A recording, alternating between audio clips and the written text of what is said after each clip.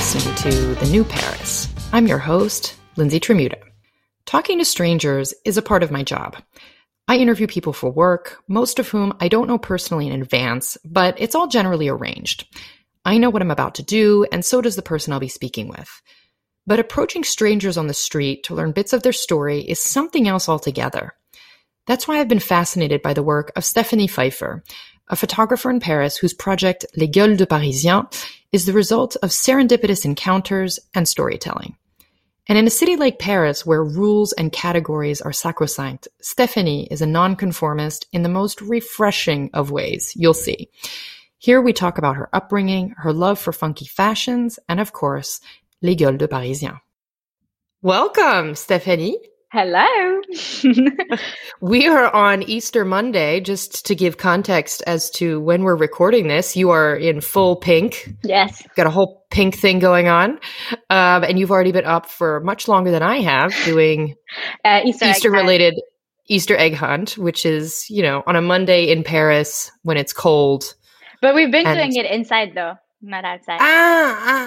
Okay. That makes more sense. I'm not that crazy. So anyway, I'm so glad to have you on the show because you and I met not that long ago, actually, last July. I still think we're quite lucky to have been able to, you know, be out in public during COVID, right? In a restaurant. In a restaurant setting with the door open, of course. But, you know, it was a book event. It was a private breakfast for my book. And you were one of the people who signed up to come. And you told me that we have a mutual friend. Yes. So our friend Erin in New York, which told me that you have spent much time in New York. So why don't you sort of tell me, you know, about your time in the US, why you lived there, what's, you know, how long you lived there and that kind of thing. Sure. So I'm originally from Paris, but it all started when I was in business school. So first year business school in Paris, I had the opportunity to go on exchange. And it was the first time I had the opportunity to leave France, and I wanted to explore the world and, you know, fly the nest. So I applied for this exchange, which was originally in Philadelphia. And which is where I'm from. Yes, exactly. So I remember we talked about it. I love Philly. I really love the city. But at the time, I was just like, okay, it's cold enough because I really like cold weather. So I looked at it. I was like, this is amazing. I also like boxing. So I was like, yeah, Rocky. Anyway, I went and I was undergrad and I just fell in love with the culture around education and the freedom to be who you are.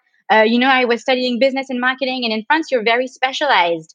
After high school, even it starts in high school, actually, you know, at 15, you're asked to choose your path for the rest of your life. And that's like very, it's like anxiety inducing. And so I was like, oh my God, in the US, I can be something else than a marketing student. I can study photography. So that's when I started photography. And I also applied for nonfiction writing classes, even though it was technically not for exchange students, but, you know, I went after a class and I talked to the teacher and I was like, you know, I really want to learn how to write. And so, you know, for me, it was incredible. And what was also incredible was in France, I grew up and I always dressed a bit weird, like French people used to say. And then when I was in the US, some people started telling me in the street, like, oh, I love this outfit. You look like Alice in Wonderland.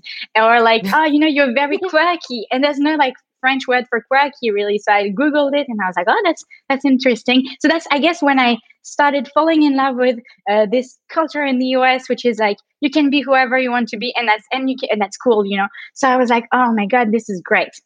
First exchange, loved it. And then during this exchange, I met the love of my life, who is not American. He's half English, half Australian. But long story short, after a few years of doing long distance, kind of like an accordion, he moved to Paris, I moved to Australia, and then we were not students anymore. So we were like, we have to settle somewhere. We have no more exchange credits. And we decided it would be New York because Alex had the opportunity to work in New York. And then I was like, oh yeah, I want to go back. So that's how I spent 2 years in New York. 2 years. Okay. Yes. So when did you move back to Paris? I moved back 2 years ago, actually. Okay. So how do you think, because, 2 years is long enough already after having been a student there to know like how influential that culture will be on your personality. So when you look back today, how do you think it really has shaped who you are now? Because, you know, when I look at you, and obviously the listeners are not going to be seeing you, but they'll see a photo and, you know, but, you know, they're not going to get the full picture, because when I met you, I was like, I almost thought you were just not French. Like maybe you were from somewhere else in Europe originally, and then clearly had lived elsewhere. Like you are a unique, as you said, and I would never use the word weird, because I don't think, you know, it's okay. I own it. no, but that's not the word that I think an American would use. Do you know what I mean? Like I think that's a very Parisian way of approaching differences. So how do you think that those, even in Australia, like how did those experiences shape you into who you are? A lot, long story short. But I think for me, I felt, for the first time, I felt not the freedom to be who I am, because even in Paris, I've always been who I am, and people would criticize me, and I would build like a shield and be like, it's okay, I don't care that people criticize me, I'm cool. But in the US, it was like, wow, people recognize I'm cool, and in Australia as well, it's the same kind of vibe, and so it just allowed me to. I don't know if it's the right word, but to shine more, you know what I mean? And to own kind of my personality and dig a bit deeper as well into, I guess, like different aspects of my personalities. Because I guess in France, I was only one version of who I am, because it was already different. You know, I was kind of different and extravagant. And moving to the US and Australia, it allowed me to explore different aspects of my personality. So, for instance, in Australia, I was doing lots of fitness and CrossFit. So I became kind of a more sporty version of myself.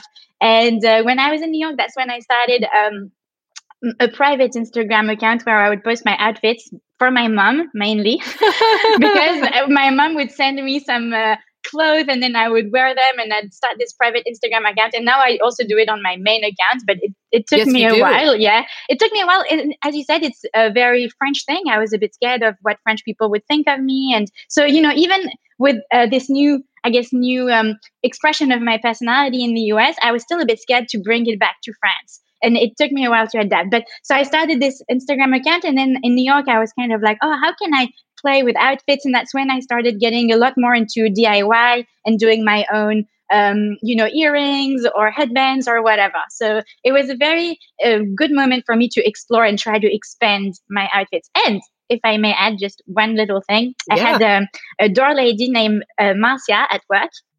And she is amazing. I hope she listens to this interview. She had the craziest outfit, like crazier than me. And she was very crafty, and she would jump and everywhere in the street and take photos. She would climb on the New York's rooftops, because I guess between doormen and door ladies, they have like secret access. So she would do like incredible photo shoots. She's amazing. So she inspired me a lot, actually.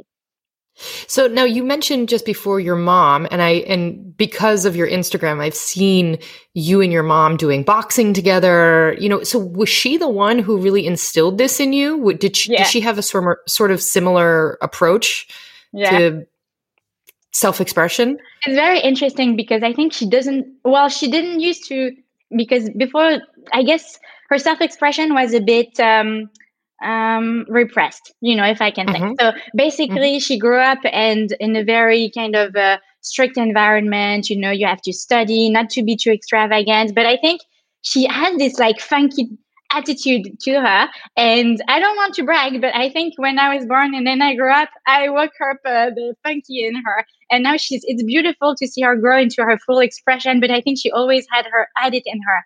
But she's the one who taught me, Steph, you don't give a shit about you can say it. You can say it. Okay, great. Wasn't sure.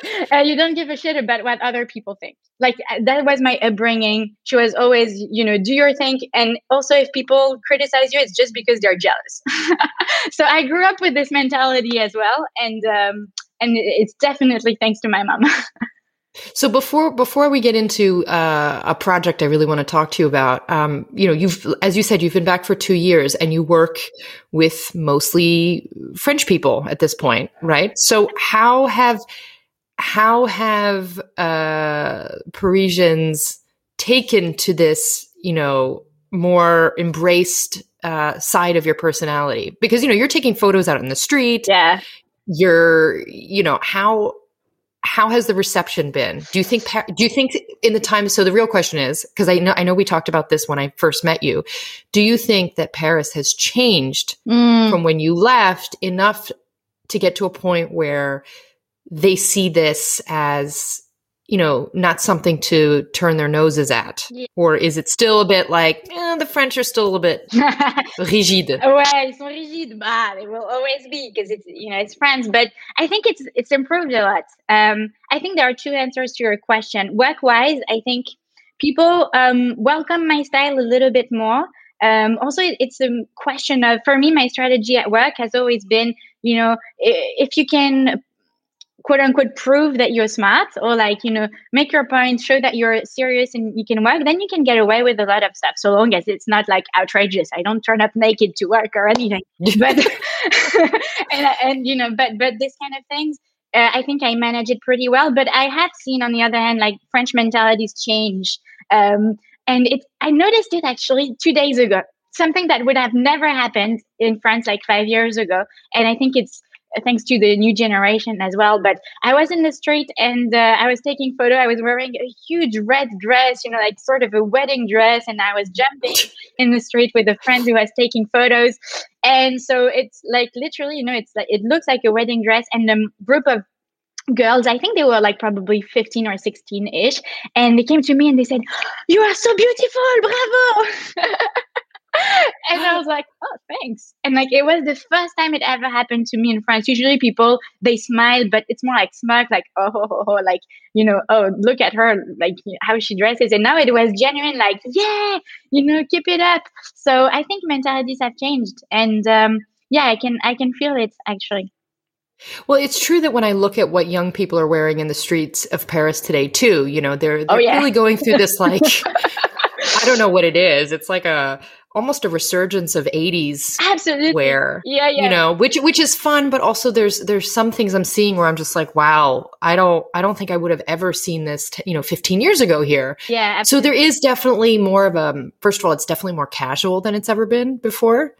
But maybe it's a bit more playful. So that's where, you know, you come in. But, you know, so to get to your project, which it, you know, clearly very much ties to who you are, because you have I mean, as a photographer, you've done a number of projects, but perhaps the most well-known is Les Gueules de Parisiens, which does not translate super perfectly into English. I know you call it Gangsters of Paris, but Les Gueules, I mean, do you want to describe that for people who don't speak French? Yeah, absolutely. It's so hard to translate, but une gueule is like a mug shot, you know? It's like this idea of someone who's got something, who's very special. So for me, it's in French, it's perfect because it's used in so many expressions. Like belle gueule, it means like someone who's kind of hot.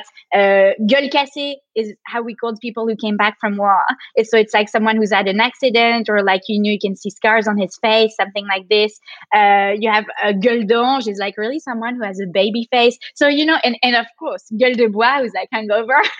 Yes, that's the yes. So, but it's used in a lot of expressions, and it's very vibrant. So it's hard to translate, but it's the idea that I take photos of people who have this little something special. And it's not like about fashion necessarily, because some people say, "Oh, do you spot people who have great looks and, great outfits?" And I'm like, you'd be surprised. Sometimes it's like a completely regular person in the street, and you probably wouldn't notice, but I see something special. So that's what a gueule is for me. It's someone who has something very special. And when our eyes meet, there's like chemistry. So can you talk maybe a little bit about, because I know it was exhibited by the Mairie de Paris a bunch of years ago, right? Already. So when did you start this, and what was there a particular person you saw that inspired the collection? You mean the collection in the exhibition? Or even just like to get you started with the project. Oh, very good. So, I told you I was studying in the US. I was on exchange, and basically the day before I left, I won this camera in a competition. It was a brand new digital camera, And I was like, well, I might as well learn how to use it. And since I can take digital photography, that's what I'll do. And so I took classes, and you have like very specific themes every week. And we came to portraits, and everybody was taking photos of their friends or their family. But because I was abroad and like far away from home, I couldn't just like call, my mom or whatever. And I was like, you know what? I'm going to take this to like another direction and take photos of strangers. So that's how I hopped on the bus, went to New York, and Humans of New York didn't exist at the time. It was 2012. So, I didn't even think about this. I just met strangers, and I was like, can I take a photo? And they were like, yeah, sure. And, and so that's how it started. And then I came back to Paris. And as you said, I was a bit still very mindful of the fact that New Yorkers were different from Parisians. And, we can talk about this, but I was like, no, I'm never going to take photos of Parisians. It's not happening. And then I was doing this internship at My Little Paris, and you did? Yes. Okay. And so I was in the sales department, so like completely unrelated, but I tend to hang out with creative people. And so I was kind of like always upstairs where the writers are. And so I was always like near the writer's room. And I heard Amandine, who's like the editor-in-chief, she's like, we should do like Humans of New York, but in Paris. We too have like great people in the streets. And I said, hey, can I do it? And so that's how basically Gueules de Parisien was born. We co-created it together. And what happened is that originally Amandine was supposed to write the stories, the captions. But it turns out sometimes, I would see people and I just had to take their photos, and Amandine was not next to me. And it's really hard to write about, authentically about a moment that you didn't witness. So then I was like, well, I can try to write, captions for the photos. And they're like, okay, let's give it a go. And then it turns out I loved it so much. I think writing the story is my favorite part, to be honest. And that's why I have a hard time defining myself as a photographer, because I'm neither like a photographer who's like into the technique or, like the art of photography. I'm also a poet. And I think for me, the poetry comes from the chemistry of the photo and the text. So I also have a hard time putting myself into a box for people to understand what I do. But anyway, so that's how Gueules de Parisien was born originally. How fascinating. Because what you do, and I have open on my computer, I have an article that was written about you in Neon Mag a bunch of years ago. Yes. And it's true. You have someone here. I mean, I'm even just looking at the first example that they took from your Instagram, and it's someone who looks, on the surface as very clean cut, very, reserved in a more, classic Parisian way.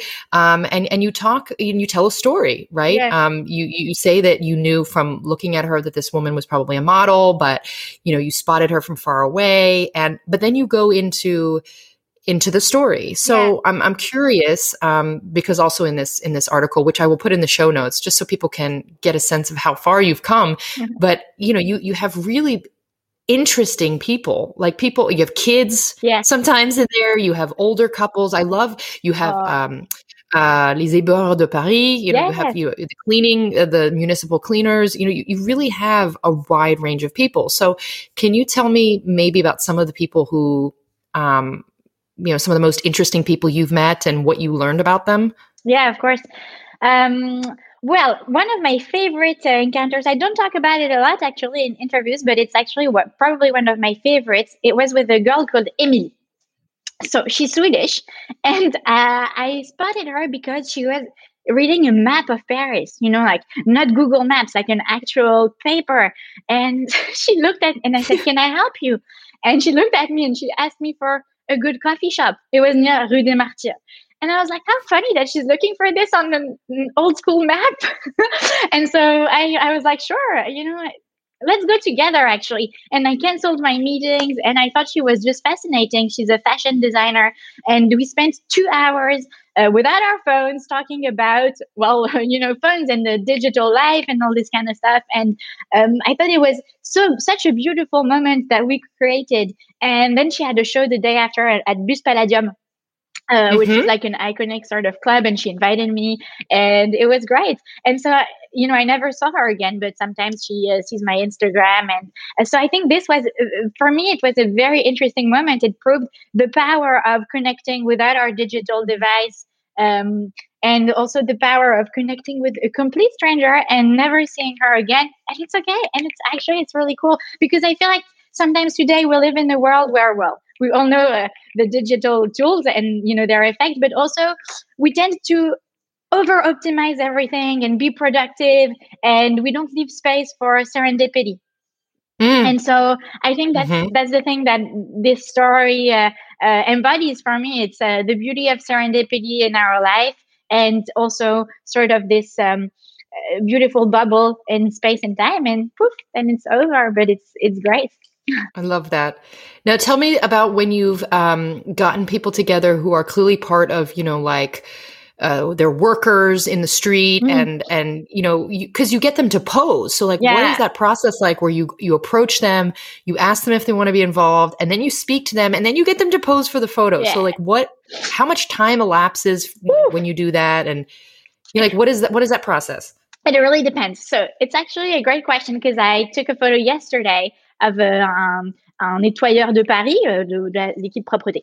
So he's cleaning the streets, and, I saw him interacting with a few people in the street, he was laughing. So I thought, he's probably someone I want to take a photo of. So I approached him and I asked him, hey, can I take a photo? And he was reluctant at first. He was really like, but are you going to put it on social media? I'm not very comfortable with that. I'm like, listen, let's do this. I take a photo and I don't post it on social media. I just send it to you because I think you look interesting. You look cool. He's like, oh, really? I'm not shy. So he started laughing, and then we chatted for a bit, and I was taking photos. And by the end of the conversation, it was funny because he said, you can do whatever you want with the photo. You can post it on social media. I don't care. And so it's like this process of creating intimacy with someone in a very short period of time, because you can tell within the first minute if it's going to be, quote unquote, good photo or not, or like a good portrait or not. It's really getting someone's trust. And they have to trust that, you're going to take a good picture of them, but it's a bit more intimate than this. They have to trust that, you're a good person, sort of. And so it's cool. And usually it's kind of like all together. There's no order or process. Like I ask, I take the photo, I chat. It's usually I ask, I start chatting, and I'm taking photo whilst I'm chatting. And maybe it's a good photo. Maybe I'm like, let's go for another one. And what I really like is usually after the photo, I show the person, I'm like, oh, look, you actually look great. And they're, most of the time, let's say 90%, they're like, oh, actually, yeah, I do look great. Which I love, because everybody's like, oh, I don't like photos. I don't look good on photos. I'm like, listen, trust me. I work my magic. You just stay here. And so how do you then capture their story? So if you're taking the photos, do you note, afterward, do you immediately go and jot down what you remember from what they told you so that it stays fresh? I do. Yeah. So the story is very interesting because, as you've noticed, it's not the story of the person. Like Humans of New York has almost like a journalistic approach. He documents people's life, and he's really about people's journeys through life. And for me, as I said, it's more like, look at this beautiful moment. So what I do is I always jot down either a quote or something that I'm like, oh, I know what I'm going to write. This moment was about this. And so I write it down. And well, I try to get a bit more disciplined with this because honestly, it's my weakness. Sometimes I write it down. I don't have a clear process for editing and publishing. It's really I go with the flow. So sometimes I lose my notes and I regret it. I'm like, this photo is good, but I forgot what, I kind of don't know what I want to say with this photo. Right. But sometimes it's great because I have photos that I leave somewhere in my computer, and then I find them again and I see them with a brand new eyes, and I'm like, oh, I know what this moment was about. So I do a bit of both. And sometimes, I'm like, okay, stop. I'm in the middle of the street. Everybody's annoyed at this girl who's typing and, just annoying people. You think they're texting, but sometimes they're writing great stories. So, be indulgent. Be nice. But anyway, so I'm writing and I'm like, okay, cool. I've got the story. So it really depends. I always stop to write notes, and sometimes it's like, boom, full story right here and done. And sometimes it's like a few notes and I let it rest a bit, let it simmer. And then I write the story years later. No, not years, so months later. So what do you look for then, when you talk about this little spark that you see in people's faces, when you go out to do this, are you just sort of like wandering around and then waiting and hoping that there's someone who conveys that spark, or what is that like? Because I can imagine, as it's sort of like when you're a writer and you're like hunting for a story or trying to force a story that isn't there. Exactly. So let me tell you something. Every time I go, for like I go on a photo hunt and stuff, it never works. It's horrible. I'm wasting 2 hours of my time, and I feel so disappointed. I think it's something that's very interesting to manage, I guess, as an artist, very generally speaking, whether it's a writer or photographer, whatever. It's expectations. Because when you set expectations that are too high, usually it doesn't really work. You're disappointed. As you said, like when you're hunting for this perfect person, it doesn't work. And at the same time, you have to have high expectations with your work, because you don't want to publish something that's just average, and you have to build the discipline, because it's not because I'm sorry, just because, I don't go out and hunt for people doesn't mean that I don't have my own discipline. So for instance, I never leave a place without my camera, ever. Because, yes. So that's more, the process is more like this. It's more like always be ready. I train myself whenever I'm walking in the street. I guess my amygdala is very sensitive. So I'm always like, oh, what's going on? Stimulated by everything. But I train this because I want to see people. And so, yeah, never leave my place without my camera. Even if I don't want to take someone's photo, I also try to talk to them, because it's also a muscle, learning to how to talk to strangers. So it's more this. Totally. And when I see someone, I know it. And if I don't have my camera, honestly, I want to chop my head off because I'm stupid. I'm very French, but so extreme. I'm a bit extreme. But I hate myself because I'm like, oh no, Steph. It's horrible for me not trying. But anyway, so it's more this. And I don't look for people. And I'm very lucky as well. I hang out when I'm not alone. I hang out with people who understand this, because it can be so frustrating to walk with me. Like yesterday, I was with my husband. We went for a walk for 2 hours. I think I spent 45 minutes taking photos of people. And I'm like, oh, sorry, gotta go. But he clearly knows that this is, this is what you get when you're with a creative person. Isn't he a creative as well, from what you told me? Oh, he's very creative, but as a lawyer. So, it's a different type never of mind. Okay. But he's very adamant about, like, just because I'm a lawyer doesn't mean I'm not creative. And I think he's right. So it's his fight. Lawyers are creative. Okay. But he embraces your process. Yeah, he does. Yeah. Okay. Yeah. So let me ask you, you've collected, well, first of all, how many portraits do you have now under your belt? I think I've published about between 200 and 300.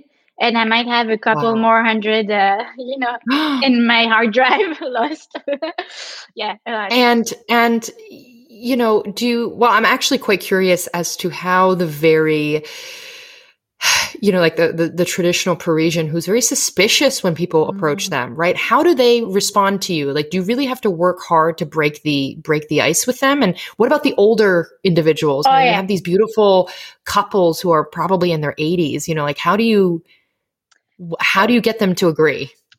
It's not that hard. I was telling someone, because I often get messages of great street photographers, but they do like, not pose, like, what we call in French, like photographie volée, so it's like people, they're not asking people, they're just taking photos, and they're like, oh my God, I would like to do the same, but I'm so scared to ask. I'm like, you would be surprised. People are nice, even Parisians. So, my technique is that I always approach people and I say, hey, can I take a photo of you? And I don't say anything else.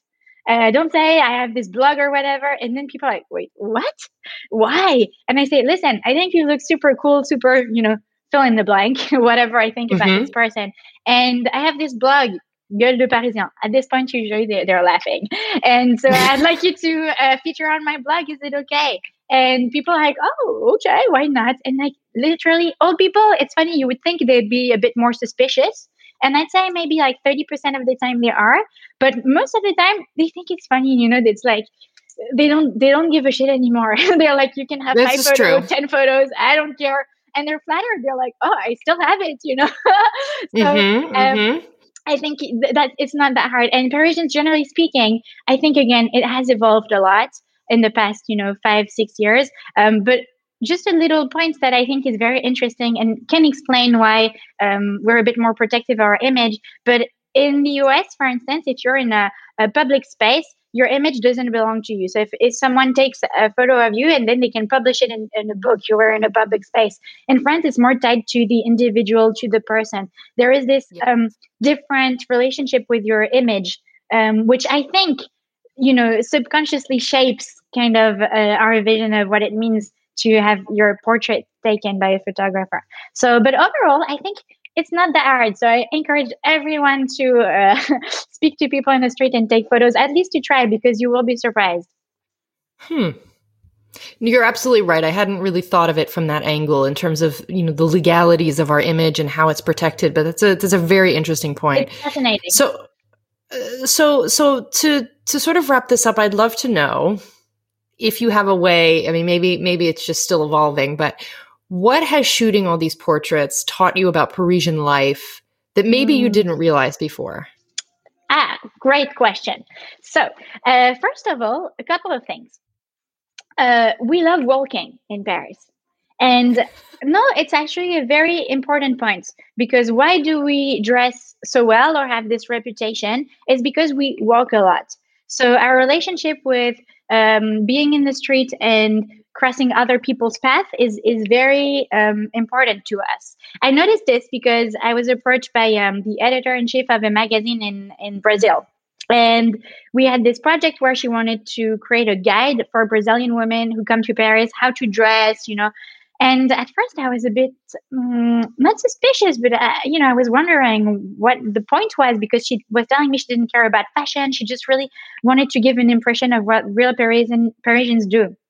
And we talked a lot about this. And she told me, in Brazil, we have these big cars and big streets. And basically, you get out of your house, get into your car, get where you want to go, do your thing, and come home in your car. So, we don't have to walk, for instance. So it's not a problem to wear like super high heels or all these relationships that are very different. And she told me, I've been living in Paris for a few years and I've noticed how much Parisians walk and all this stuff I had not realized before. And now I do realize, like, it's true, we walk a lot, or we're on our bikes, and it shapes sort of your relationship with your city and the culture. Of course, the second thing I noticed, I mean, it's obvious, but it's cafes and being outside and having stores in the streets. This is something in English-speaking countries, it's like pretty rare, except for London. But, in New York, except for Brooklyn, let's say in Manhattan, there aren't really many cafes and people aren't sitting outside, and there are not less little shops and stuff like this. So the culture of life in the streets is very different. In New York, when you're walking, because maybe you are after all, you're going from point A to point B. And in Paris, when you're walking, you're in a journey. You never know. Maybe there's a little street, or maybe there's like this little shop you want to get into. So I think this is also something that's very Parisian and different. It's like this idea of wandering, of sitting at a cafe, of walking, and it gives us this philosophy that we have of what some people call doing nothing. Just wandering and being at a cafe and chatting. But really, it's not doing nothing. It's like a different way of exploring and living life. J'adore. Well, what a perfect way! What a perfect way to conclude, what is a really cool project. And I hope you continue and you build it further. And I will make sure that everyone who's listening can find you. Les Gueules de Parisiens the link will be in the show notes, and you can follow her on Instagram. So your Instagram accounts, Gueules de Parisiens. Yeah. Stephanie, thank you so much. Thank you so much. And I can't wait to see the next set of portraits. Well, thanks for having me and for your great energy. That's the show for today. As always, thank you for listening, subscribing, and sharing with friends. You can find all previous episodes of the New Paris podcast wherever you stream your podcasts and on World Radio Paris. If you're enjoying these conversations, please consider picking up a copy of the New Paris book or my recent release, The New Parisian, from your local booksellers. Until next time, à bientôt.